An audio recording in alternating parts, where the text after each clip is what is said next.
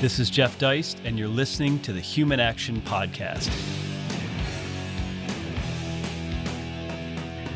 Ladies and gentlemen, welcome back once again to the Human Action Podcast, the weekly show where we are not afraid to read and tackle and discuss serious books, generally in the realm of economics, but not always.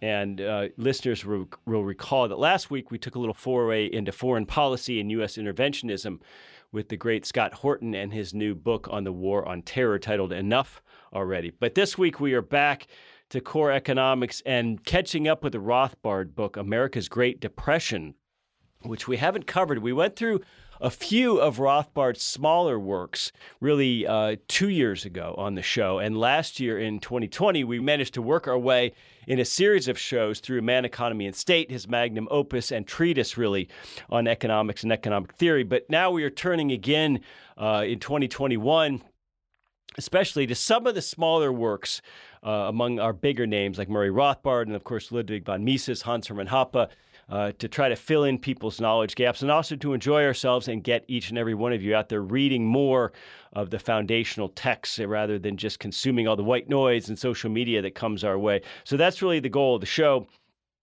And for America's Great Depression, I thought there would be no better guest than our friend Jonathan Newman. Now, Jonathan is a name many of you know. He writes frequently for Mises.org. He was actually a summer fellow with the Mises Institute a few years ago and graduated right here across the street at Auburn University from their PhD program and is currently teaching up at Bryan College in Tennessee. So I get to see him occasionally since we're only a few hours apart. So Jonathan, thank you so much. It's great to talk to you. Thanks for having me. It's good to be here. Well, I was leafing through this book on my Kindle recently on an airplane, and I was thinking to myself, I'm going to do this show with Jonathan. There's so much going on. Just in the last 24, 48 hours, we've had this GameStop short selling brouhaha happening. And so when I read this book, and of course it's in many ways a cautionary tale, and it is coming in at about 350 pages, I thought a good question for Jonathan would be, with everything else going on in the world, what's the case for reading this book? Why should we read it today, and what can we learn from it, and how can we benefit from it? Well, it's an excellent book. I frequently recommend this one to students, especially ones who are interested in money and banking and the Austrian business cycle theory. I still think that it is especially chapter 1 of the book, is the best description and explanation of Austrian business cycle theory that exists today. So, I mean, it's an older book, but I don't think I've seen a better description and explanation of Austrian business cycle theory since Rothbard's America's Great Depression in chapter 1. But more than that, so he goes through the theory of the Austrian business cycle theory, but then he shows how to apply it. And he does just a perfect job, in my view. He refers to all of the things that he mentioned in his explanation of the theory, and he just goes step by step. So there's a cause and effect associated with the business cycle, and he points out the cause and describes the cause. He points out the inflation that happened during the 20s, and then he shows how everything that happened, especially through the first years of Hoover, he shows how none of that did anything to allow a recession or a true liquidation, I should say, to take place, or allow prices to go where they should. In fact, everything that the government was doing was just sort of messing things up. And so you ask, why should we read it today? I mean, it seems like this story of booms and busts and an out-of-control Fed and a government that sort of is stuck with the case of the do-somethings, intervene, always tried to fix things, and then the result is things getting worse, or things at least not being allowed to be fixed on the market. So it's a great book on its own, and it's still relevant today because of what we see. So, Jonathan, both your host and a lot of our listeners today are lay readers of economics, and you mentioned his treatment of the Austrian business cycle theory in really a short form here. It's just between pages 3 and 29 on the table of contents. So in very quick and dirty fashion, you get what I've heard other commenters say is one of Rothbard's best expositions of the business cycle theory. So in that sense, the book might be worthwhile just for this little part 1. Yes, it's just beautiful, the way he goes through it, and it's very concise as well. Like you said, it's just a few pages, and the way he explains it is it's very easy to understand. It's very intuitive.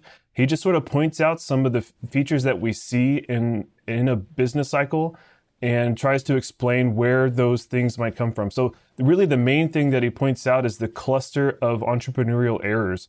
And a lot of the other business cycle theories that he goes through, he shows how they don't really explain that cluster of errors. So why is it that every now and then in our economy, we see a lot of entrepreneurs making the same kind of errors?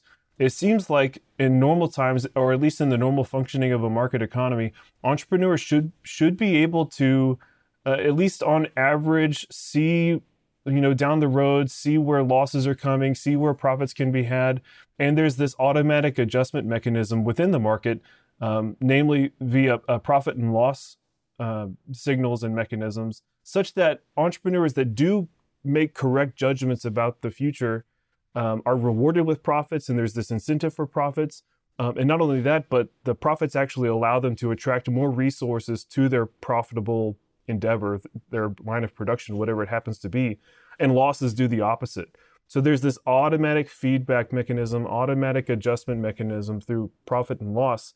So why is it that sometimes we see all of this class of entrepreneurs, why do we see them all of a sudden, just out of nowhere, it seems, make the same kinds of errors, invest in the wrong lines of production, make things that consumers don't actually want, or produce things at a cost that can't be recouped by consumers paying prices that they're willing to pay?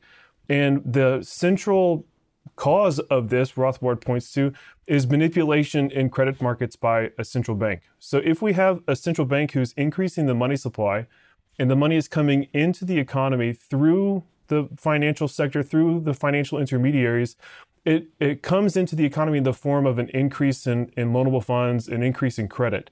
And this has consequences on the structure of production. It has consequences on the way entrepreneurs decide to purchase some factors of production but not others, or pursue some lines of production and not others. And the particular way that an increase in artificial credit like that influences the way entrepreneurs make those decisions is it makes the longer production processes look more attractive. It also makes the riskier ones look more attractive. It makes the really long, really risky lines of production attractive, like building big new houses for people. It takes a long time, and it takes a lot of intermediate products and capital goods to complete that. The low interest rates and the increased incomes associated with new money coming from a central bank makes those sorts of things look attractive, but they can't be completed. We don't have the factors of production. We don't have the real resources, I guess I should say, to really complete all of these lines of production that are spurred on by manipulation by central banks. And so what we end up with, the inevitable result is a collapse in employment. Entrepreneurs get discouraged. They have to leave their projects. There's wages go down, incomes go down, lots of loss of confidence and consumer confidence in spending and that sort of thing. So Rothbard shows how the recession or the bust period is a necessary consequence of the boom period, as opposed to what other thinkers would say, which is that, it just sort of comes out of nowhere, or it's the market economy itself has some sort of inherent instability that results in a bust. Yes, and he mentions this. In fact, he titles a portion of part one, Alternative Explanations of Depression. And so, as you mentioned, this book is oldish now. The first edition was written way back in 1963. And I think it's interesting to recall that the events of 1933, for example, 32, 33, are only a few decades old then. So he's writing this in a much fresher voice. And what reminded me here, Jonathan, a little bit of Rothbard's writing in that period, in other words, around the same time, late 50s, early 60s, when he was writing Man, Economy, and State, is that he seems to take greater pains to discuss or consider some of the alternative or mainstream critiques of Austrian theory. In other words, here he goes through some of the Keynesian critiques, like the liquidity trap. He talks about this concept of there's been overproduction, and that's why there's an economic pullback.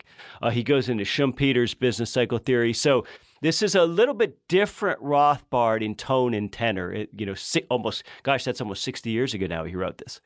Yeah, but it's still entertaining to read to this day. So even though he's, discussing these alternative theories as they existed and as they were propounded by economists back then, we still see economists today making the same sorts of errors. Unfortunately, Austrians and Austrian economists are still in the minority, and we're not, at the top, influencing policy. We're not up there saying stop the printing presses, but we still see the same fallacies being presented today. In fact, I think I remember Rothbard mentioning one of the theories. I think it was it was the acceleration principle that he was discussing, and he called it a tissue of fallacies. And you really just have this mental picture of Rothbard, just ripping it to shreds. And it's one of those things as somebody who reads a lot of Rothbard, it's so entertaining to read because he writes in his own particular way. There's not really another author who writes the same way that Rothbard writes, where you can tell that the gloves are off. Rothbard's not afraid to say it like he thinks it is, and it's just an entertaining read. What's interesting is as we shift to part two, which is more of a history, he titles it The Inflationary Boom 1921 to 1929, is this book sort of goes from a theory section to the next two sections, history section. So he weaves these together in one book. Yeah, I like the way he starts the part two with the inflationary factors. He starts off by defining the money supply. And the reason I like that is because the next few sections, actually like many, many pages, tens and tens of pages, he spends just going through what parts of the money supply increased and what parts decreased. And so it's really beneficial for him to go through in the very first part of this part and just define the money supply. What is the money supply? How can we conceive of the money supply? What sort of things should we include in the money supply and what shouldn't be included? And of course, Austrians have a particular take on that. In fact, Professor Salerno and Rothbard did some writing about constructing or thinking of what an Austrian money supply figure would include. And so Rothbard does that here, and lo and behold, what we see is that there was dramatic inflation during this period. So during the 1921, from 1921 to 1929, there were increases in the money supply. And in fact, you see it in a clearer way by looking at the true money supply or looking at Rothbard's view of what the money supply is. And it's not like he's like coming up with his own sort of harebrained version of the money supply. He backs it up with what we know from economic theory, that money is a widely accepted medium of exchange, something that's spendable at par on demand or redeemable at par on demand. And so if we take those components, we actually do see increases in the money supply during that period. The Roaring '20s was a boom period for a reason. While there were advances in technology and increases in production, and also Rothbard admits there was some increase in gold during that same period. Rothbard shows that the actual amount of credit that was expanded on top of increases in productivity and increases in gold discovery and mining and minting, they were there, and they explained why we had this inevitable bust that came in '29 and afterwards. Well, in the money supply definition, he says, is commonly used back then it's basically M1 today, which is in just the last year, by the way, here in the United States has gone from 4 trillion to over 6 trillion in about 8 months. So that's scary, even if you accept sort of this narrowest idea of M1, which is basically currency in circulation plus demand deposits that people like you and I hold outside of the Fed, outside of commercial banks. But what's fascinating is, as you say, he gets into a little bit broader or what we would consider sounder Austrian definition, especially at page 90. He says, well, we need to speak more broadly about this. And if you consider part of the money supply to include anything convertible into cash on demand, then Rothbard is, in a sense, sort of presaging the concept of shadow banking, that there's all these things out there for which people can demand cash money for in exchange, but there's far less than 100% cash reserves available to pay them. And that could even include like a life insurance policy. And so today we see certain bonds, we see treasury assets, all kinds of things, having almost a degree of moneyness. And so back then as today, the official stats don't really necessarily show the degree of the risk. Right. Yeah. And what's interesting is Rothbard even he admits that including life insurance surrender liabilities is really, really controversial. It's not something that other people would consider as a part of the money supply. But, like I said, he started off this section of his books, just starting with a definition of the money supply, and whatever falls into that category is a part of the money supply, and whatever doesn't isn't a part of the money supply. So he's not, trying to avoid stepping on toes. He's trying to do, real economics, just put pen down to paper and do the analysis. So even if it takes him to controversial places like including life insurance policies in the money supply. Well, another, I think, feature of part two is he talks about foreign lending and this idea that we need to help Britain, for example, coming out of its problems after World War I. And so gold's flowing out of Britain. And so they need U.S. dollars. And so we help Britain by lending essentially U.S. dollars to them. And that's still going on today, Jonathan. We've seen since the crash of 2008, and this has only intensified actually in the last few years, is that our modern Fed has these credit swap arrangements where we provide liquidity, not only to the ECB and the European countries, but all kinds of countries around the world so that they can have enough dollars to operate. So this sort of interventionism, which Rothbard almost posits as a form of foreign policy, this is still going on. Yeah. One thing that I've enjoyed seeing just over the past few years is this sort of a populist outcry, outrage against that sort of thing. So that we see that not just with the central bank policy, but I guess it's all connected, but with the spending bills, and a lot of that money is going overseas. A lot of people are like really mad about that.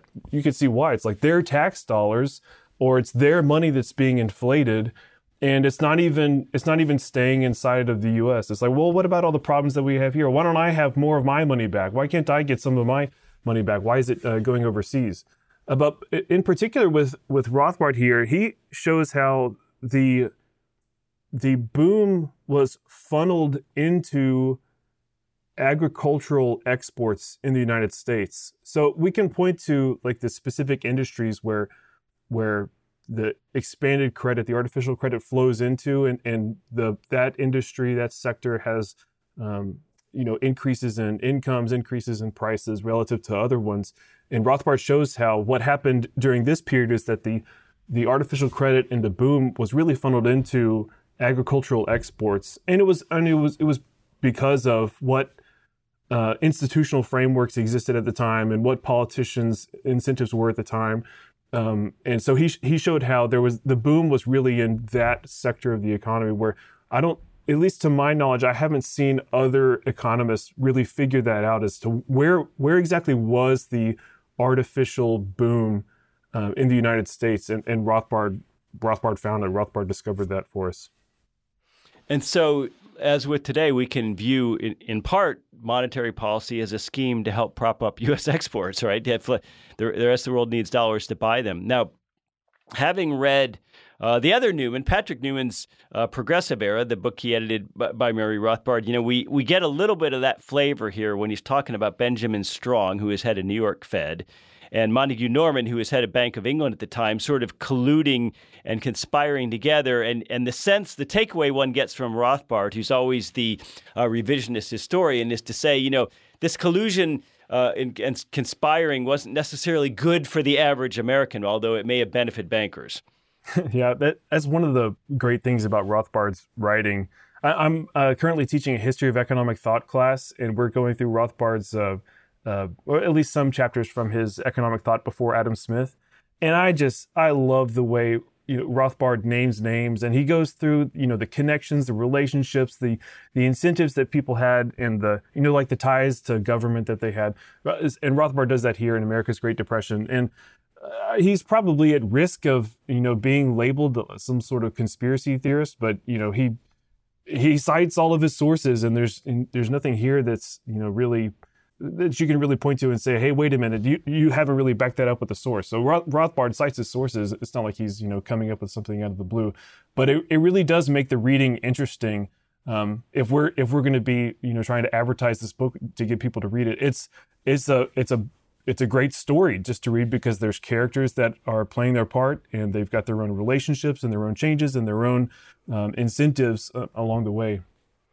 Now, toward the end of part 2, he talks about 10 factors, which all led to this inflationary run-up between 21 and 29. And of course, one of them is just total bank reserves, central bank reserves. And if we look at our own Fed's balance sheet and the corresponding increase in commercial bank reserves at the Fed, since 2008, of course, with QE, successive rounds thereof, we've had huge increases. And now, with the COVID year of 2020, the Fed's balance sheet has expanded even more rapidly. So one of the critiques we often hear is, well, you Austrians are always talking about base money, but that doesn't really matter because bank reserves aren't lent out. They're reserves by definition. And so it doesn't really matter. And what do you care so much about the size of the Fed's balance sheet or the amount of reserves parked in commercial bank accounts at the Fed? So give us your take on that and Rothbard's take.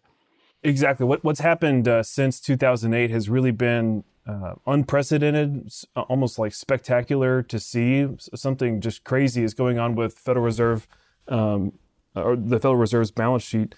We thought that the huge increase in their total assets was crazy back in 2009 and 2008. And then they just, did it again. So like almost a doubling, or maybe not a doubling, but a huge increase in 2020. So we talk about the relevance of Rothbard's book today. We still see massive central bank intervention today, almost like they're not heeding what we have to say.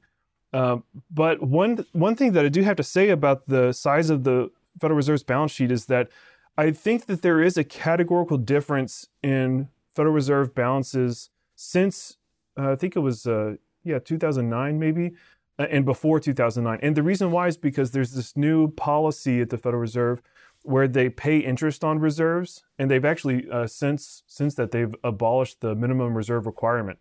So instead of telling banks that they have to keep a certain amount in reserve, certain amount of deposits in reserve.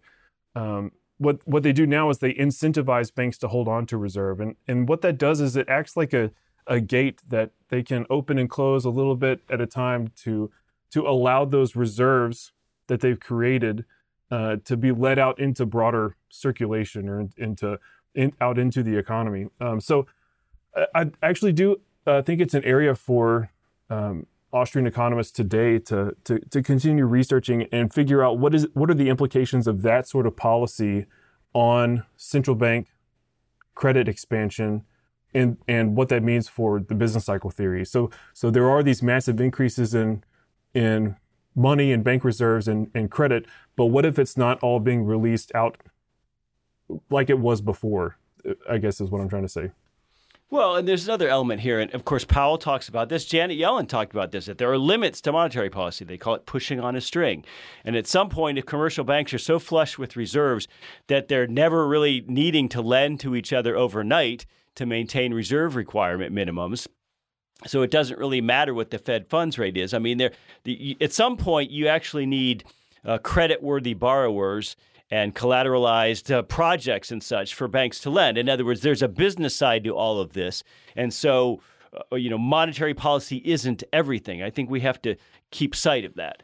I would only add to that there has been an institutional change, like a categorical change in the way central banks act since the 2007, 2008, 2009 crisis that happened. And so we just need to somehow take that into account. Maybe not in our theory. The theory is still fine, but in terms of like telling the story of the Austrian business cycle theory, or even making predictions about when a bust will come or the size of the bust that will come, we have to take the new rules into account, the new policy tools that the central bank is exercising into account. Well, so the final part of this book, the last 150-odd pages, part 3, is called The Great Depression itself, 1929 to 33. And I got to say, Herbert Hoover, the great capitalist, the great laissez-faire capitalist, gets a little bit of rough treatment from Rothbard here. Yeah. The whole idea that Hoover was some laissez-faire capitalist who didn't do anything, he just sort of sat on his hands, while the economy was tanking is a complete myth. And that's really been shown over and over again. In fact, that myth busting has even invaded the mainstream of economics literature today. So that's good to see. But Rothbard was sort of, he was writing in his time and not this time. And so he was sort of like a lone wolf saying, hey, look at what all the stuff that Hoover did. Really everything that FDR did in the New Deal was started by Hoover. FDR just sort of expanded in maybe a little bit of scope, but mainly in size of what Hoover started. So that's one thing about the last part of the book. But the other point that I want to make about the last part of the book here is that you'll notice that the story ends, Rothbard's book ends with talking about Hoover and the Great Depression. So the title of the book is America's Great Depression, but he didn't start talking about the years that we associate with the Great Depression until the end, until the last third of the book about. And so it really shows the different method that Rothbard and Austrians take to explaining history, explaining what actually happened. And that is that we start with some sort of solid theory, start with a theory about which we can then explain what actually happened. So there's got to be some sort of relevance here. And then take the effort, which Rothbard does in part 2, to show that the theory does indeed apply to this time period. And Rothbard does that by actually showing, he's got the numbers there. He shows that, yes, there was an artificial credit expansion on a massive scale through the 1920s. And then Rothbard, now that he's got that out of the way, then he can talk through the Great Depression part of the story. He can talk about what happened from 1929 to 1933. So I just thought that was interesting, the way Rothbard, if you're a typical history student, you might expect that page 1 would start with October 1929, but in fact, we don't really get to that part of the story until the very end, after Rothbard has gone through the economic theory and applying the theory, and then talking through the history.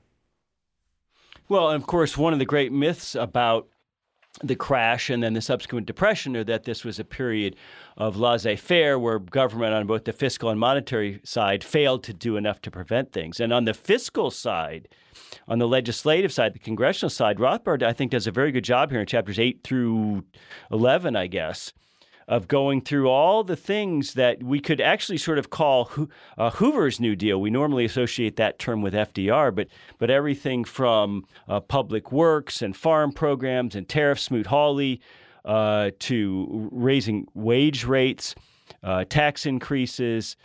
So there's plenty of fiscal interventionism going on throughout Hoover's term, which should disabuse us of the notion that the 20s represented a laissez-faire failure of some kind. One thing that I noticed while you were saying that is just how short those sections are. So you mentioned the Smoot-Hawley tariff. He spends 2 pages talking about that, or looking at voluntary relief, Hoover and the public works and wage rates. All of these are 2 or 3 pages long. So it's almost like now that he's done all of this work explaining the theory and applying the theory and setting up the stage, now it's just a simple task of saying, well, the government tried this, and that didn't allow the unsound positions. That didn't allow all of the lines of production that need to be liquidated to be liquidated. So, and even if there wasn't, a big depression, a big bust going on, this wouldn't help things anyway. So Rothbard is able to just, go one bullet point after another, basically, and say, this doesn't help, this couldn't help, there's no way this would help, this doesn't allow the bust to run its course and for us to discover new profitable ways of producing things. And so the task, he's made the task at the very end where he's just explaining the hodgepodge of Hoover policies. He's made that task a lot easier for himself because he did all the work ahead of time. What do you think of all the indices at the end? Rothbard actually has a lot of stats and figures here. And again, this is a little earlier in his career. In the 1960s, he's writing the first edition of this book. But really, I think in many ways, it's impossible to be a good economist without being at least somewhat of an historian, right? Because he's dealing with all the statistics both before and after the events of the 20s. So this book is actually, heavier on charts and graphs than a lot of people might think from an Austrian analysis of the Great Depression. Yeah, Austrians have this, or they're stereotyped, I guess is the best way to say it, as, being anti-math, anti-numbers. We're the people in the econ programs that couldn't pass the math classes or something like that. And so Rothbard dispels this right here.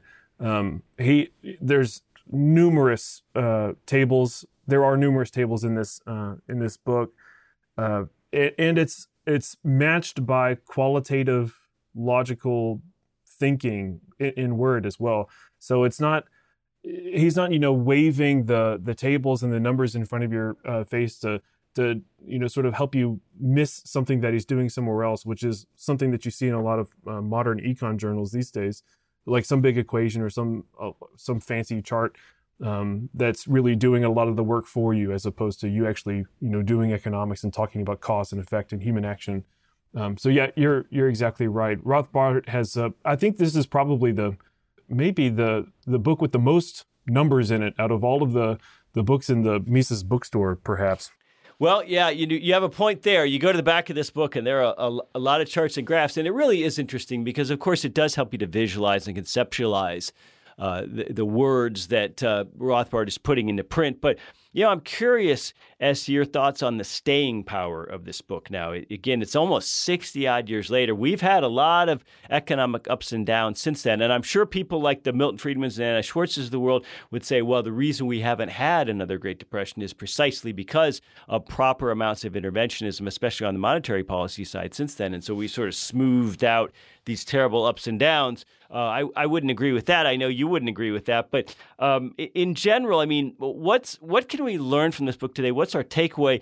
And more importantly, could this happen again? I mean, that's what's so frightening about this when I was reading, especially part one of this. And so much of it just sounds eerily similar to what's happening today.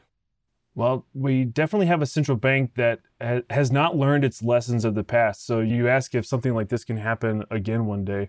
And I definitely would not rule that out.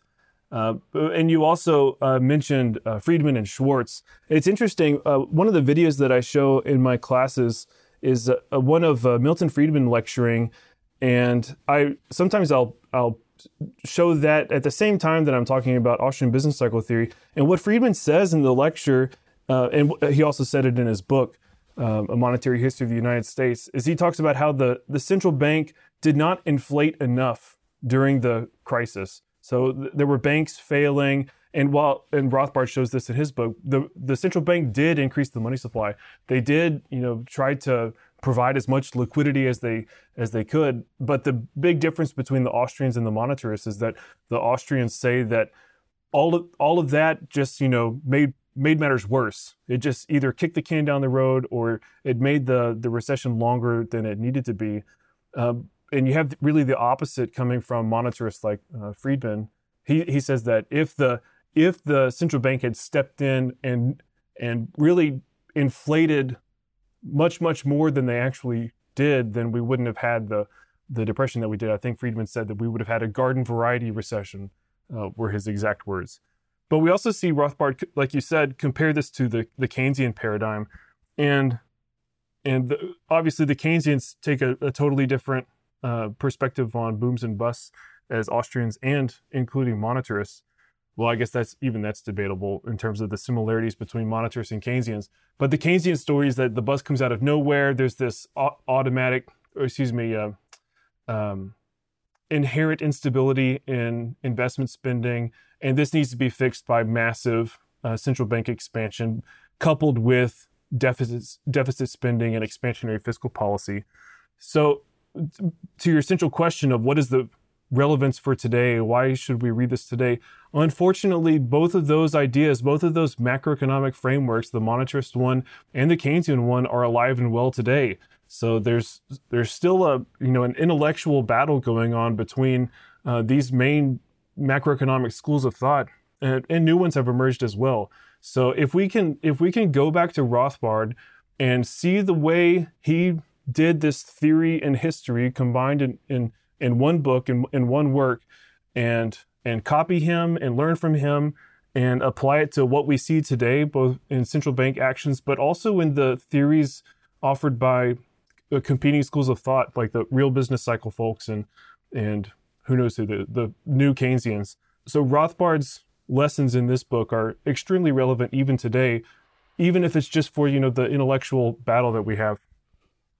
Well, ladies and gentlemen, I want to recommend this book to you. It's Rothbard's America's Great Depression. You can go to Mises.org, type that into the search engine, and what you're going to find is you can get it in physical form from our bookstore at a great price. But you're also going to find there a beautiful HTML format, which you can read online. There's a PDF and an EPUB reader available for free. So if you don't mind scrolling through a PDF, and if you've got whatever EPUB reader on your device, you can read the book entirely for free that way. And I think having gone back over it this past weekend, I think there's a lot you can get from it. I think I enjoyed it. And if you're a Rothbard fan, I think it's an absolute must read. Our guest today has been Jonathan Newman. You can find him on Twitter, Jonathan Newman. He's at Newman, J_R. I guess your middle name begins with an R. And so he's been on fire lately on Twitter, so I recommend that you follow Jonathan Newman. And we recommend that you check out this book and stay tuned for a lot of great books coming up in future weeks. So, Jonathan, thanks so much for your time. And ladies and gentlemen, have a great weekend. The Human Action Podcast is available on iTunes, SoundCloud, Stitcher, Spotify, Google Play, and on Mises.org. Subscribe to get new episodes every week and find more content like this on Mises.org.